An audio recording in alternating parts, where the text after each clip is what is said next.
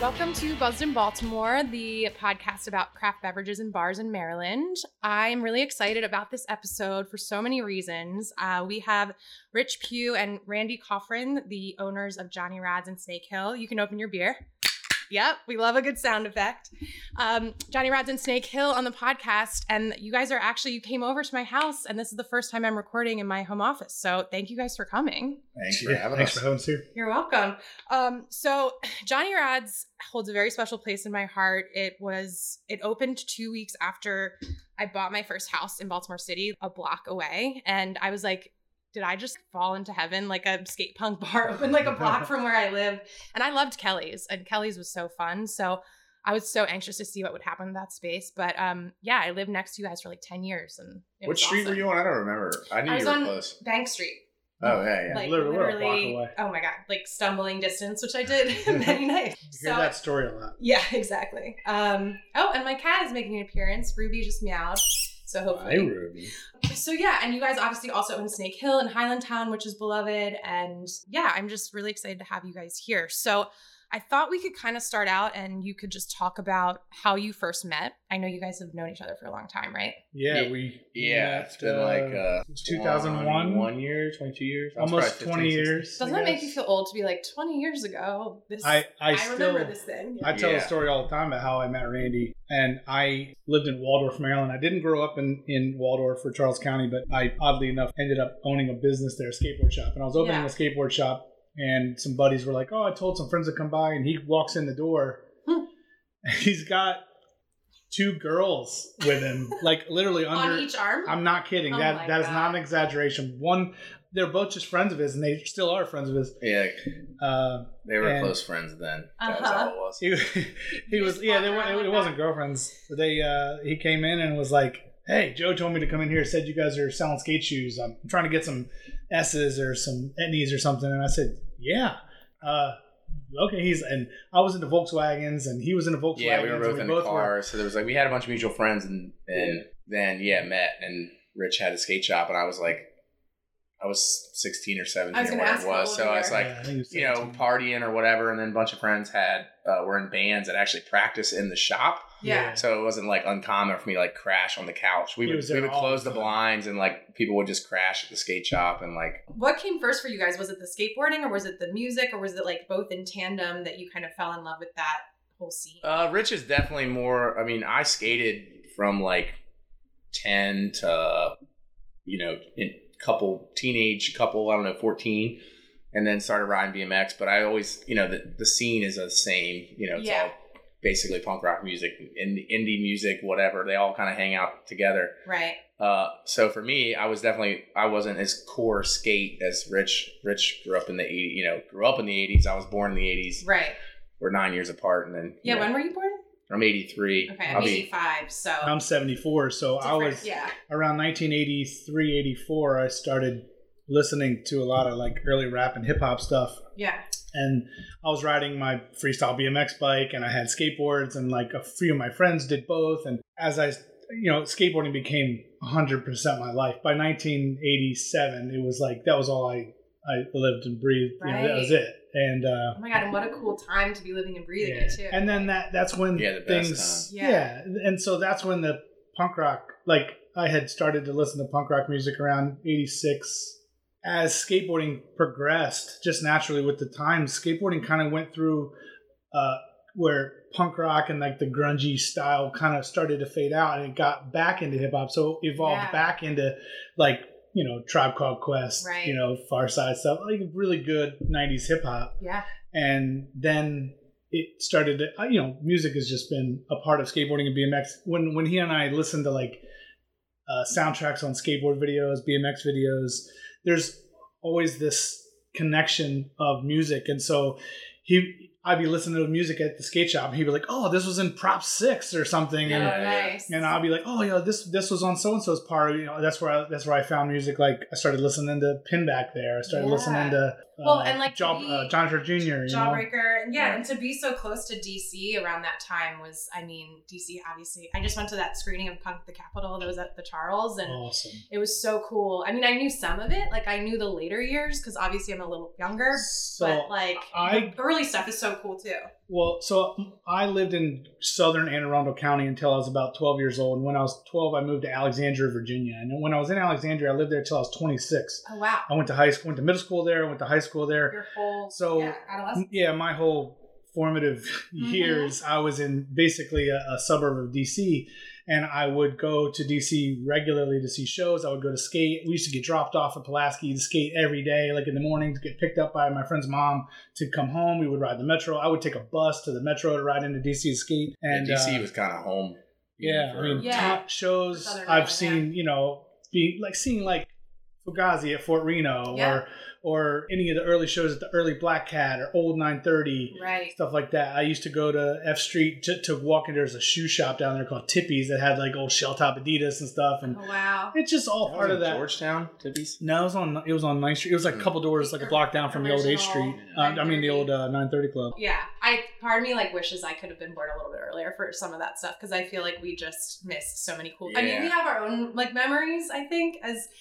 And how did you guys grow up? I grew up in Towson. So we had like a little bit of like a punk skate scene, record and tape traders. Like there was a vintage store called 10 Car Pile Up that's still there. Still there, They would have punk shows at the top floor that they didn't care what you did. Like you were like 15 and drinking and whatever. That's awesome. And that's like how I grew up. But it's so cool to hear about sort of like the 5-10 years right before too.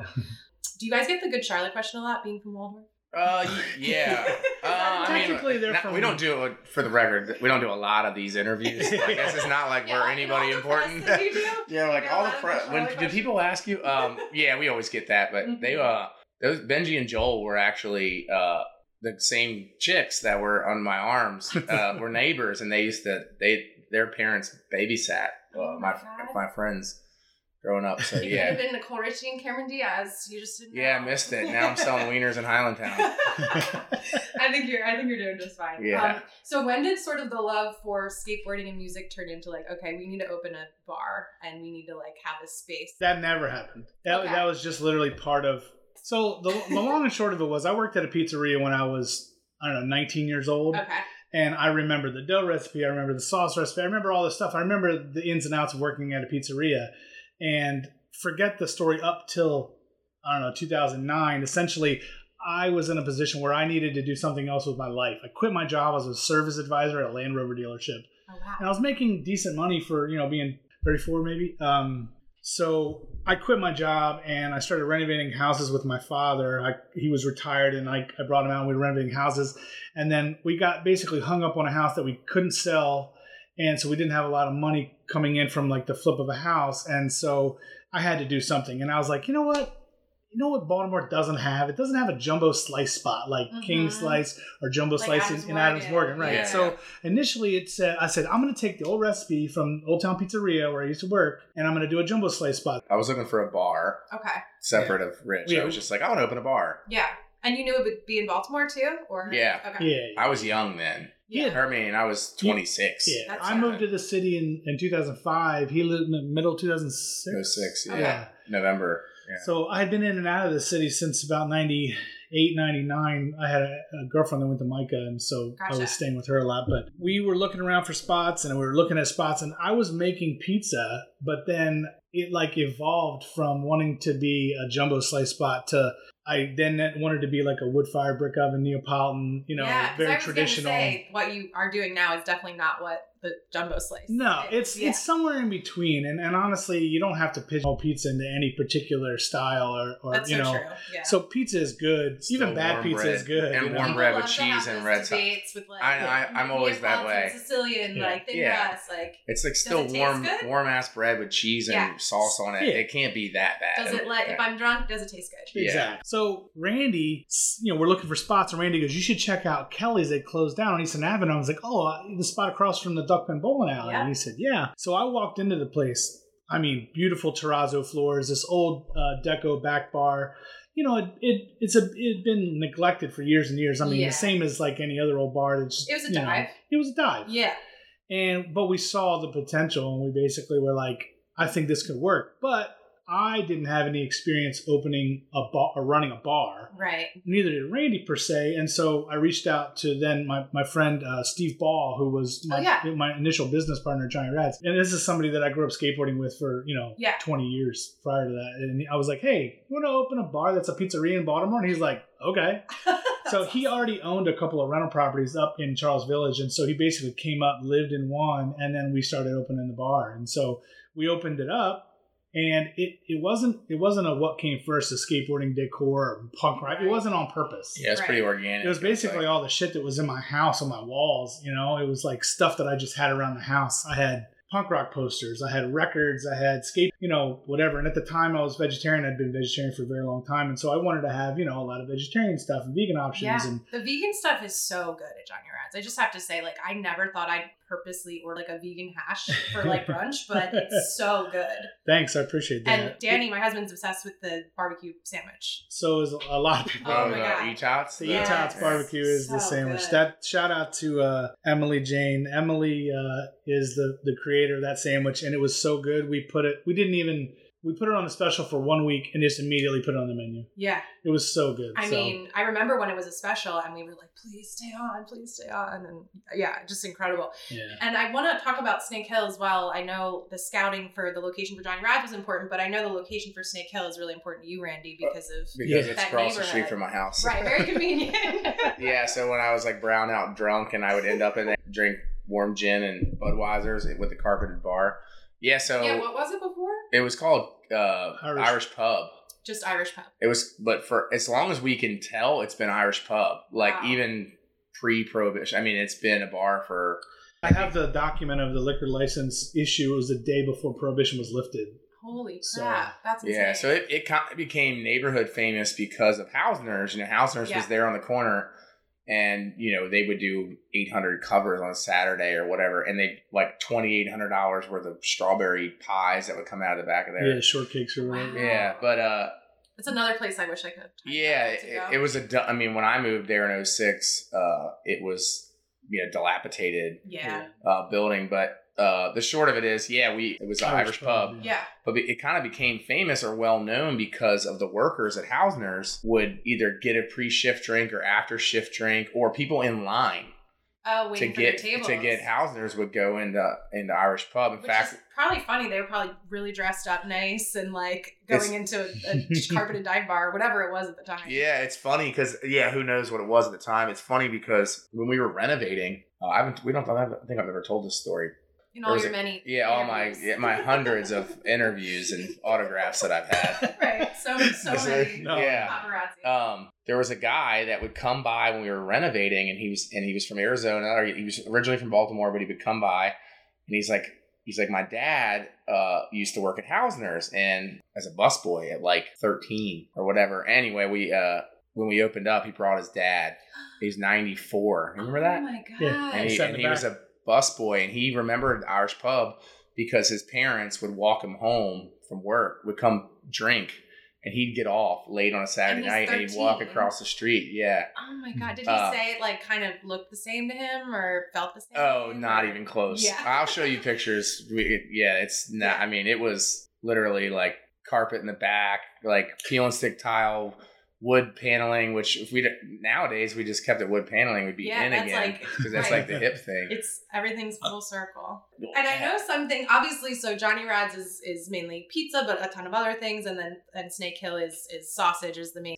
Yeah, I used to work as a bagger in this little Italian deli, very similar to like a Di Pasquale's. Yeah. But where I grew up, it was called Nix of Clinton, and they had this. They made sausage, they made all kinds of stuff, but they had one in particular called the Hot Louie, which we have on the menu now. It's not the original recipe, but a lot of people are, at least my friends and family, like joke about like how that is how Snake Hill evolved from the fact that I used to work at this grocery store and I would always bring this sausage home because my family loved it. And like all my friends, whenever we'd have barbecues, it was like, who brought the Louis? Yeah. And everyone would bring Louis. It's this like awesome spicy sausage.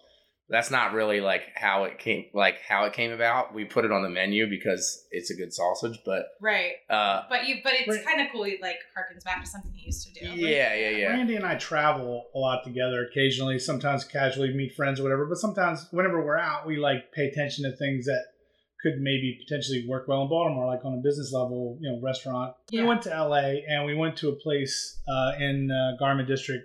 It was called Verskuka. It looks like it's spelled Wurstkush. Oh, wow. And it's Indian sausage kitchen. Gotcha. And it was a place that you walked into and you ordered like all these Belgian beers that came draft in the proper Belgian glassware. And then you ordered a sausage that was in a deli case that had and you could get it topped with onions, peppers, kraut, whatever. And then you went around the corner and there was like a beer garden indoor, all these tables lined up with another bar. And they brought out your sausage. And it was a little polished. It was very polished. It was very LA. Very LA, yeah. But we were like, man, this would fucking work so well in Baltimore. Version of this, yeah, dial it down a little bit and make it a little bit more blue collar, but like it'll be fun. But we didn't really have a place for it. We definitely didn't think that Snake Hill was going to be the place. Yeah, it was way smaller. So like he said, he lives across the street. He lives on Clinton Street, and we used to end up there at the end of the night. And periodically, we would be like, "Man, if that place ever comes up for sale, we gotta buy that place." Wow. And sure enough, out of nowhere, it just popped up, and I was like, "We gotta buy it." That's awesome. So I figured out a way to buy it, and we didn't really even know. We were just gonna kind of like polish it up a little bit, make it like a little bit nicer, keep it a neighborhood bar. It's funny thinking back on it now. Like all jokes aside, like the way it looked.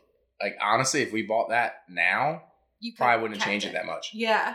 Yeah. Maybe cleaned it up. I mean, I would have gotten the smell out of it and taken the stare. Because now, like, the 70s thing is so, like, wood paneling, like, your grandfather's basement is just such like a style. stick a disco ball up there. And But anyway, so we got off track again, but it used to say, totally fine. And then it went up for sale and we made an offer on it the next day. Wow. It was such a good deal. That's and then we were like, we could do the sausage thing. I know it's not, like, the size we want, but we could easily operate it the same way we would if we scaled. Yeah. So it's not exactly a beer garden. It operates like one. I mean, it's pub service. It's an open kitchen. I love that style of service. I'm definitely of the mindset of like pub service, like real casual, like, not being too polished. Like obviously there's instances where you want servers, you want a hostess, you want all these things. But, when you're selling sausages on a bun in a basket, and you've got 28 seats outside and 48 inside. It's like, it's so tight. Like how many, exactly. And how many, you can't, what are you going to put a server on who's like barely can move around and it's not going to make the service any more comfortable. It's like, walk up to the bar, grab your stuff and enjoy the night. No, which is how I That's how I like to eat too. I think COVID aside, I feel like I started to see that kind of service like being more common, just like walking up to a specific place at a bar, ordering your thing, getting a number. I like it. We don't want to turn it into fast casual where there's like a screen. We don't want people to like order on a screen and stuff like that. Yeah. There's a balance. There's certain things that the pandemic did that I hope die, which is as much as it's not environmentally friendly.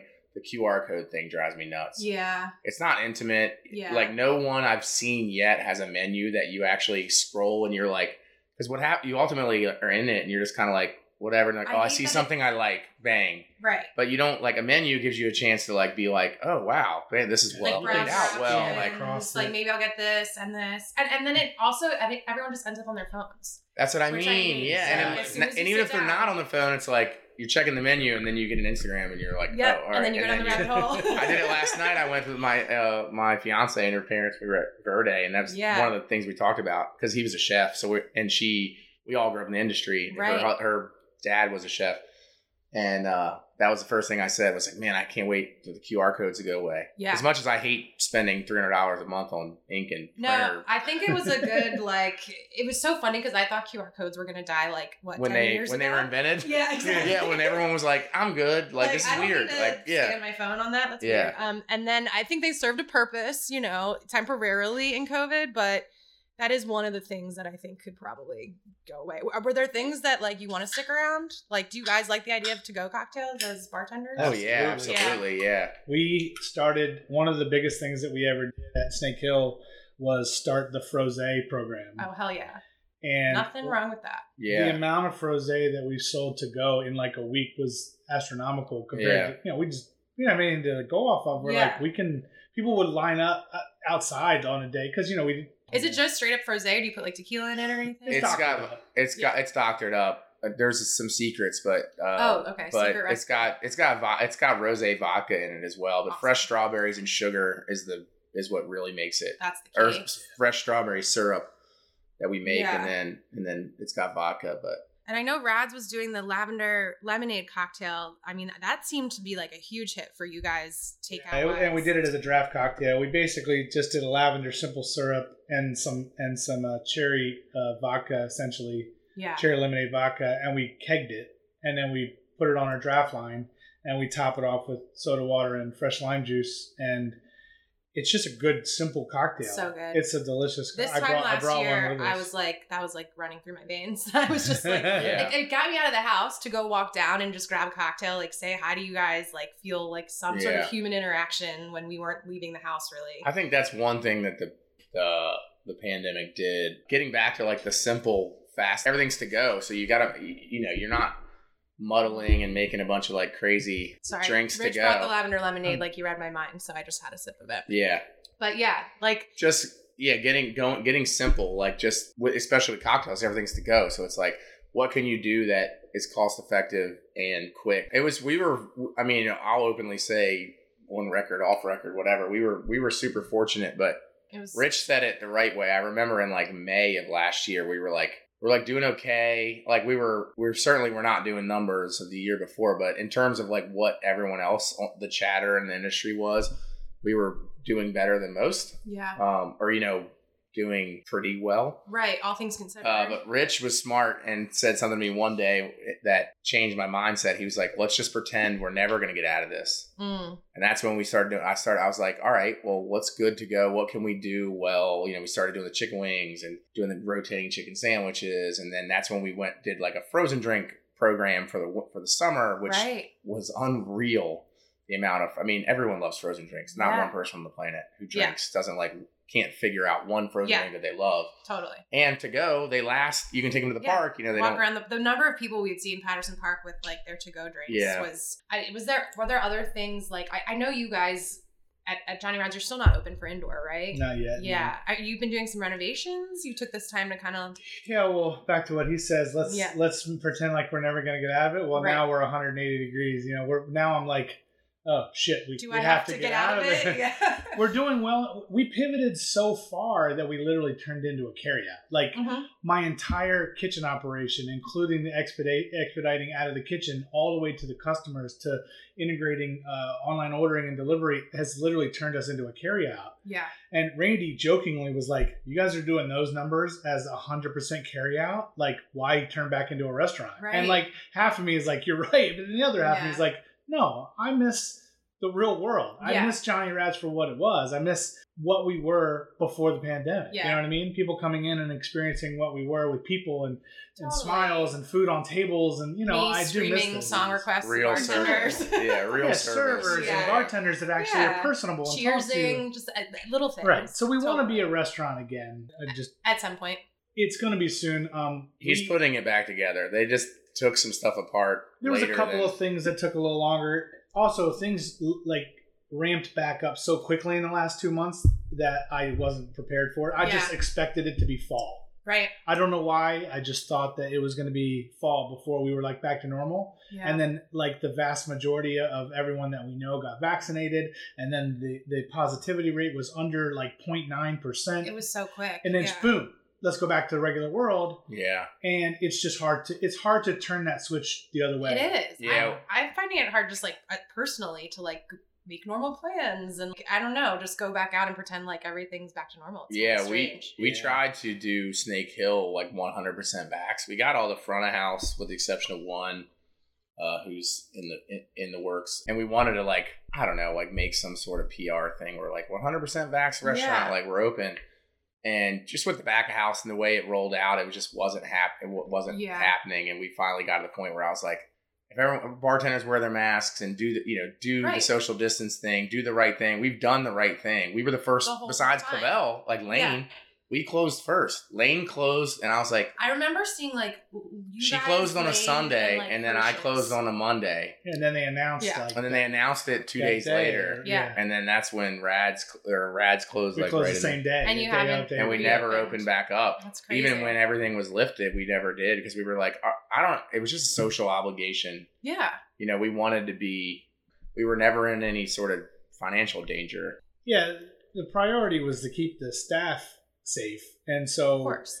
We didn't want to open back up when we knew customers were not going to be as smart and safe and concerned about everybody else. You know, people walk into the restaurant. There are signs on the door. There are signs as you walk in to say mask. And people walk in without a mask even on their person. They're just like, oh, I forgot. I'm like, it's been 13 months. Like, you don't have a mask. I know. It's insane. I have the opposite problem where I go to places in the county and I have a mask on and you don't have to, and then people look at me. So It's just funny. We've all gotten used to different things. The other thing I know you guys are like super socially conscious about, obviously this past year, but always has, and I think this is really tied into skateboarding, to punk music, to your whole ethos, is supporting Black Lives Matter, supporting Pride. You're really vocal about it. I remember when you guys did 100% proceeds of your draft beer to Black Lives Matter last June. Obviously, you post about Pride all the time. So I just, why is that important for you guys to be vocal about it in your business practices and let your customers know that's where you stand? I mean, honestly, we don't have an agenda. We just think that everyone should be treated equal. Yeah. I don't think it's a radical idea that Black Lives Matter. Yeah. I think that's normal. Right. And people who don't agree with that have the problem. Have you gotten pushback from anyone? Very, very little. Yeah. Because the vast majority of our clientele are on our level. We post it publicly. There's always going to be somebody who says we don't do enough or we're not doing our part. Right. But if somebody has paid attention to who we are, what we do, they know that we support everything. Knows us personally. Yeah, especially have like one conversation with you. Yeah, exactly. Yeah. So at the end of the day, we had a bunch of draft beer that wasn't getting sold because we weren't a restaurant. And I said, that was at the height of the climate of everything that was happening with Black Lives Matter. And I said, let's just do a fundraiser. Yeah. Let's just donate all of the beer that we have to Black Lives Matter. And we raised like over $5,500 and donated all of it. So that was pretty good. And, we had a lot of people that are trolls on the internet going, oh yeah, coming out of nowhere, just don't. I'm like, well, what did you do? Coming out of nowhere too. It's like, what is that even supposed to mean? We've always been on the same side as Black Lives Matter. Yeah. Gay rights. Yeah. Trans lives matter. Equal, marriage between everyone is lovable. You know what I mean? There's we don't have any kind of prejudice or inequality in our restaurants. At least not on purpose. You know what I mean? And don't you feel like that's like inherent to like the music that you listen to in the skateboarding scene? Like that all kind of comes with it. Like there's always going to be somebody that finds like, oh, you're listening to that song? Well, you know that guy's racist, right. And I'm like, well, I didn't think about it in 1984. Yeah. But so I mean, you can only micromanage the last 30 years of your life. Exactly. Yeah. So as long as you make conscious decisions moving forward, doing the right thing I think that's where the effort should be made. You know what I mean? Make your life right going forward. Totally. So everyone's made mistakes. I mean, there are people that have done some stupid stuff and said some stupid stuff. But as long as you're doing the right thing moving forward, I think everything's good. And Rads has we've never been caught in the crossfire for doing anything wrong. So I just think that we're like Rads and Snake Killer. We've always been on the same page. Yeah. And you're yourself. You're not like putting on airs or doing anything for an agenda or and that's how it should be. Yeah. No, I think that's great. And I know you can't fully talk about this, but I just wanted to tease a little bit that a little birdie has told me that you're working on a new place, maybe in like Midtown, Station North. I don't know how comfortable you are to say where it is, but that's got to be exciting to be thinking about a new concept after like the year and a half we had. Yeah, we haven't solidified a concept per se. We can say that it is in Station North. We're fortunate enough to buy a building there that's a second generation restaurant with 2 bars that were existing in it, and there'll be 2 definitively different, 2 different concepts under one roof, possibly a third. Awesome. But it's really new in the process. It's relatively dusty in there. But we're really excited. We're excited to be in a new neighborhood, and we love Station North. And it's fun for us to just, I mean, I've been in Highlandtown for 15 years and had Snake Hill for 5 running and almost 7 between renovations and stuff. So it's nice to be, venturing out. Yeah. I mean, being there and like getting to skate around and go to lunch or whatever. Yeah. But, no, I'm selfishly so excited because I was telling you guys, like, one of the saddest things about leaving Fells Point, obviously I miss Patterson Park, I miss the water, but I miss Johnny Rad's and Snake Hill. Like, I miss walking to your bars. And so when I heard you were coming up this way, a little bit closer to Hamden, I'm so psyched. We're pushing for, obviously we'd like to open tomorrow, but everyone knows how that goes. We're looking for fall or early side of fall if we can. I mean, definitely this year. I mean, worst case scenario would be the end of this year, but I feel like we'll be able to manage getting open earlier than that. That's and you'll be the first to know when we have. Wow. We're staying in our wheelhouse. If that makes it any that's any lots clue. of winks and nods we're not opening up anything. It won't crazy. Be a Rad's. You're it not won't be doing a Snake Hill. like French restaurant. No with, French. Fancy no tablecloths. No chef. Yeah.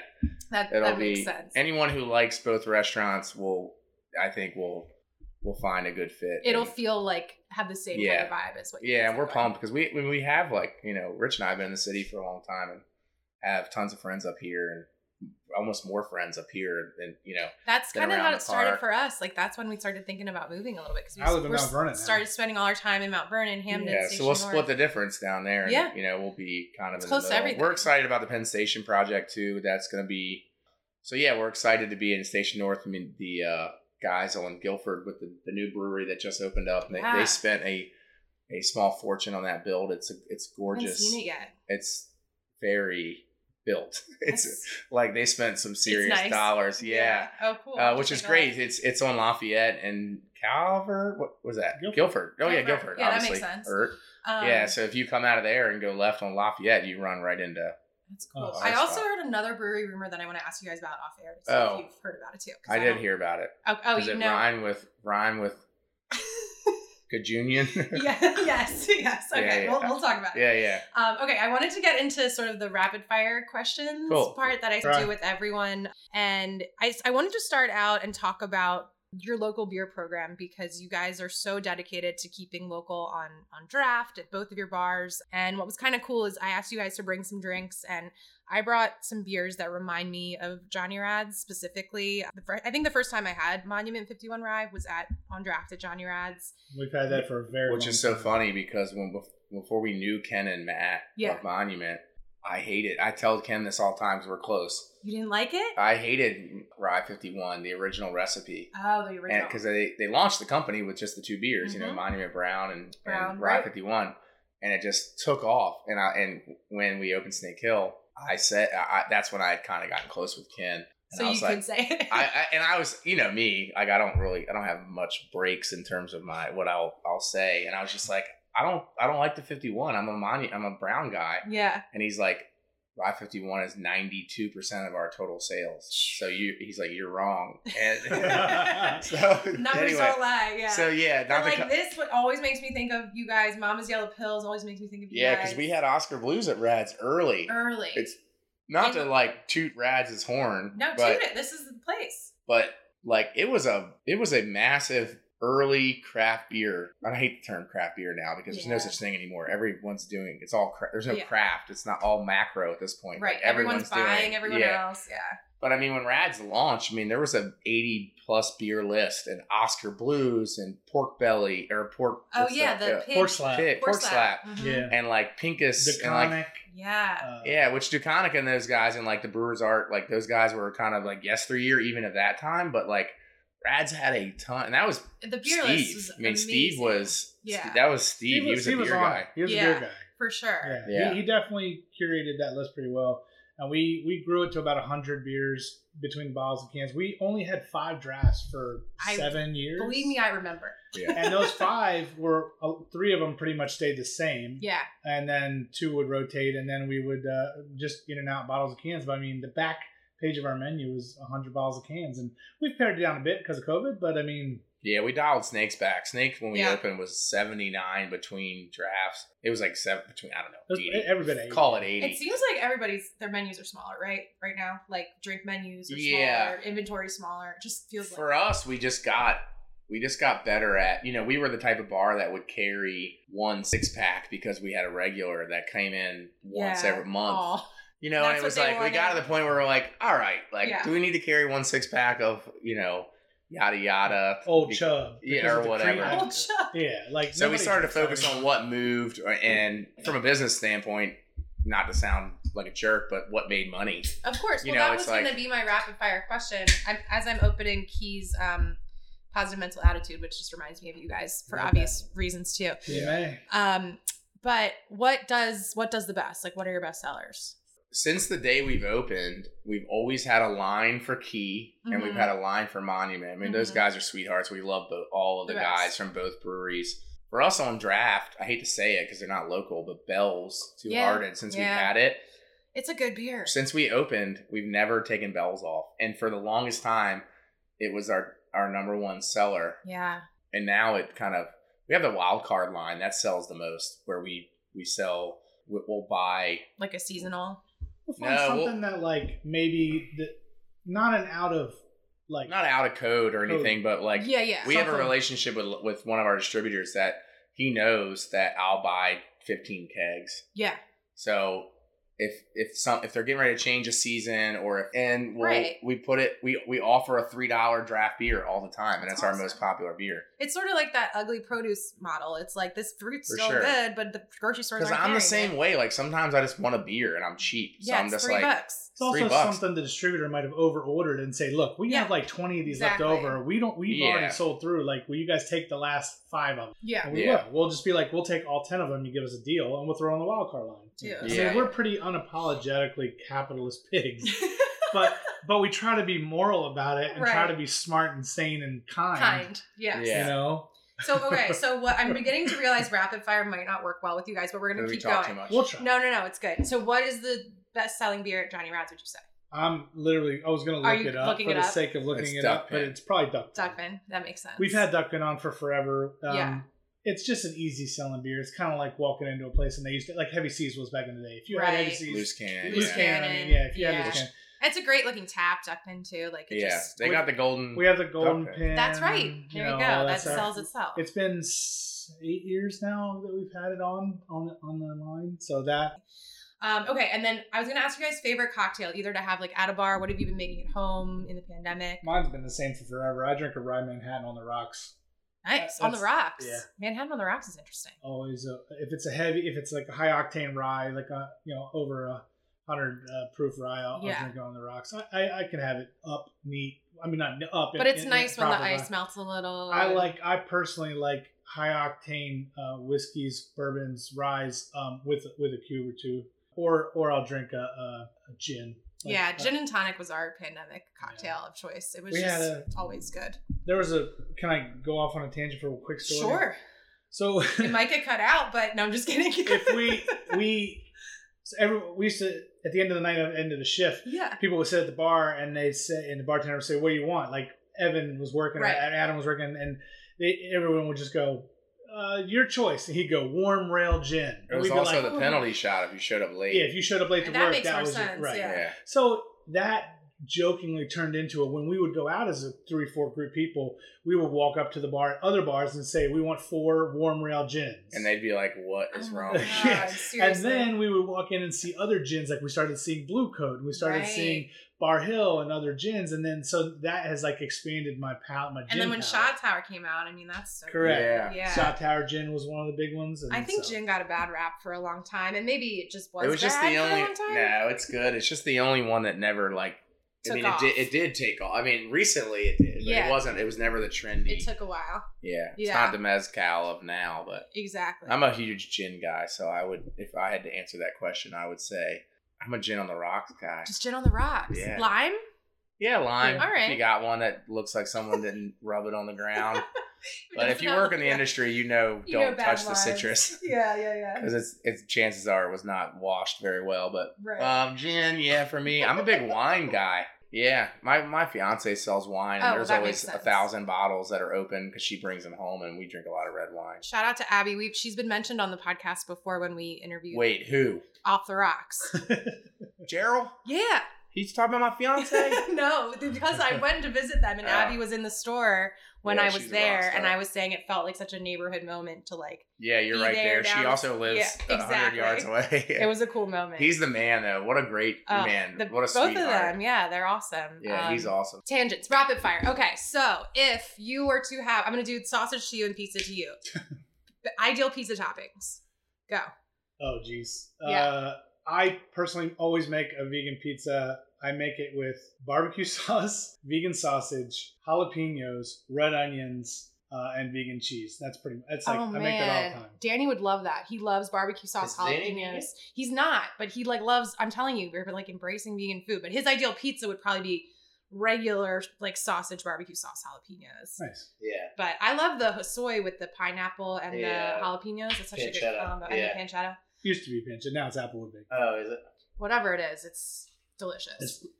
Okay, sausage toppings. I mean, one of our most popular sausages or sandwiches, which they're all, I guess, sandwiches. That's a big debate too. We don't have that kind of time. But it's a whole other podcast. Yeah, they're always like, "What's a sandwich?" And it's a sausage sandwich, and I'm like, "Well, it's on a bun. Like, what else are you gonna call it?" Is a hot dog a sandwich? I don't know. We haven't had this. Hot dog is a hot dog. Yeah, thank you. But is a wrap a sandwich? I think it is, because if you went to a menu or you went to any place that was a menu, you'd be like, all right, sandwiches can be in a wrap. Yeah, I guess you're right. Sorry. My sausage, one of our most popular sausage on a bun or sandwich, if you want to get technical, is the faux real. It's got fresh basil, hoisin, bean sprouts, and jalapenos on top. So it's kind of like biting into like pho. And it's my favorite. Awesome. We actually make it as a salad now. So it's it's the faux toppings on a salad. All right, next rapid fire.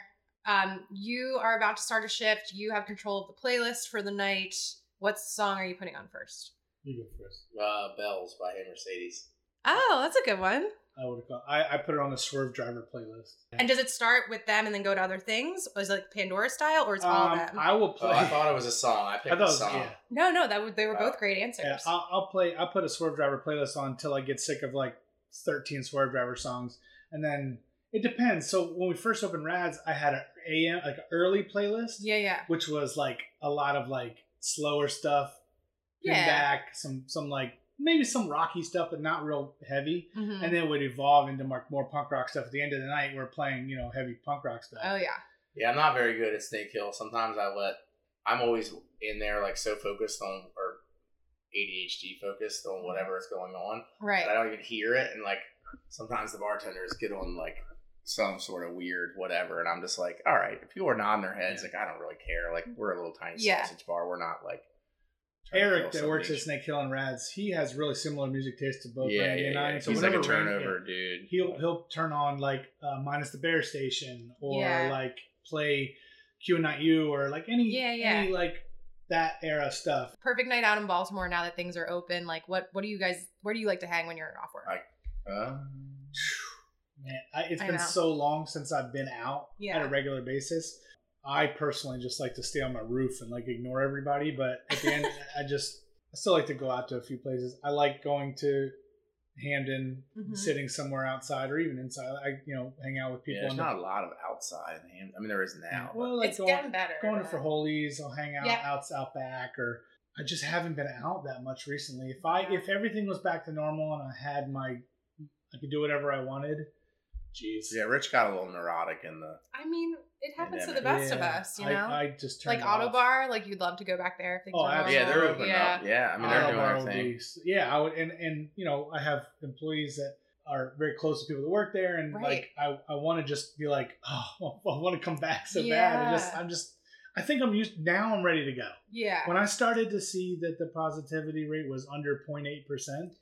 Right. It was like 0.78% or something yesterday, and I'm like, we're over this. Yeah, when I was vaxxed, we're through the woods. So I'm like, you were ready through the flames. I mean, for the longest time though, it was like a social obligation to be like, all right, like, and that's the thing too. Like, Baltimore is a small town. Like, as a bar owner, like, it sounds stupid, but it's like people know who you are. We've established that you're a A-list celebrity that's counted by press. It's been tough for me to get out of the house now. The paparazzi has really been just knocking on the You got to watch what you do. Yeah. I meant what I was getting at was, you're like, it's a social obligation. Like, we were closed for a reason. We wanted to do our part. Of course. And, we've been like big on the outdoors because I'm like not a homebody at all. I could go out every night. Yeah. And my fiance is the opposite. Mm-hmm. So I told her I didn't want to leave the house for 6 weeks. She'd be like, yes, and work on art, listen to music. But we've been big on outdoors. So we've been going to like, we go to Raw and Refine because it's like right there. It's on beautiful. The water. And those guys are homies. Like they're great. And it's a pool on the water. Yeah. It's open. So not only do you feel safe, even though I feel safe anyway. But food menu's simple and good. We go there. Bartenders are great.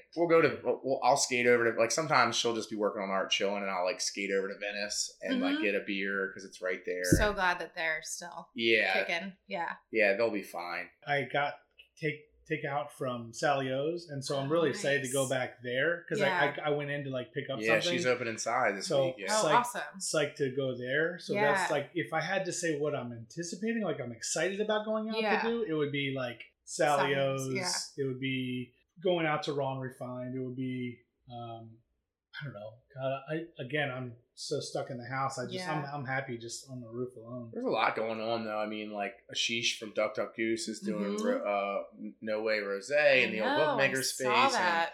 And Atlas guys did Watershed. We were just talking about this earlier, which we did the opening and the mock service, and it's the same chef from Lock Bar, so it's good stuff. And I just went up to Alma, which is now in right by our neighbor, right by Paul. your He's awesome. new place, and that's.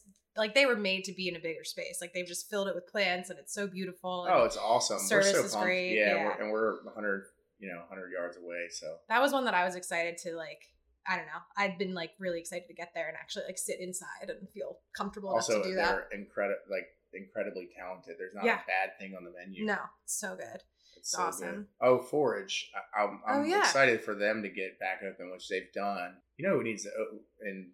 Rosemary's probably gonna listen to this, but LeCompte, I love Rosemary and Will. I get sandwiches from there. New neighbor, but they're not. I mean, as much as I'm excited to open back up, I won't get in there for 6 months. Right? She oh my god! Give me a reservation. It'd be so hard to get a table. Yeah, and her and I have known each other for 12 years. Yeah, we worked in television together. She was a production assistant with me in the same office. Oh my god! So Rosemary and I have known each other for. Literally, but you're not getting any hookups. I get no special treatment. I'm like, can I get? When they got the Bon Appetit thing was the month of my birthday, and I was like, can you give me a 2-top, please? And she's like, I mean, if you want to do like 9:30, like I was like, yeah, like do your thing. It's crazy. It's hard to get a table place at like Food Market, which like always kind of was busy. Like, but I used to be able to like, if I wanted to go to Food Market dinner, I could probably that morning make a reservation and get one. All weekend now is booked. Yeah. It's crazy. I mean, it's great, but I just think people are so excited to get back. Yeah, I'm happy to, I want to get back in Forage when I'm trying to think where else. Like, I eat out so much that I'm like, it's all like watered down. I can't even think of where I'm like. You're probably going to think of like 10 places when we stop recording. Yeah. But that's all right. But anyway. You guys have a great list. So, okay, if people want to find out about Johnny Rad's, Snake Hill, how do they follow you guys? Is Instagram the best way? I mean, easiest the website or Instagram. Instagram is the most up to date with like specials and pictures and things. So, like you can order food online there. You can go to our website, but ultimately it's really just our websites are just okay. We're just presence. Instagram. You kind of don't even really need. I mean, it seems like Instagram is where people. We probably should have a better one, and I think about it all the time, and I'm like, but neither of us Facebook that much anymore, and like we keep a presence for business, but like. I got a message from 6 days ago on there that I forgot even was even there. Yeah. Facebook you can find us on Instagram, Snake Hill or Johnny Rad's. And maybe look out for a new bar soon. Maybe. There's some stuff floating around. There's some stuff floating around. Awesome. Well, thank you guys so much for coming over and bringing beers and cocktails and chatting and spending Friday afternoon here. I really appreciate it. We try not to get too off topic because we like to talk. No, that's like a podcaster's dream. So I appreciate it. Thank you guys. Sure.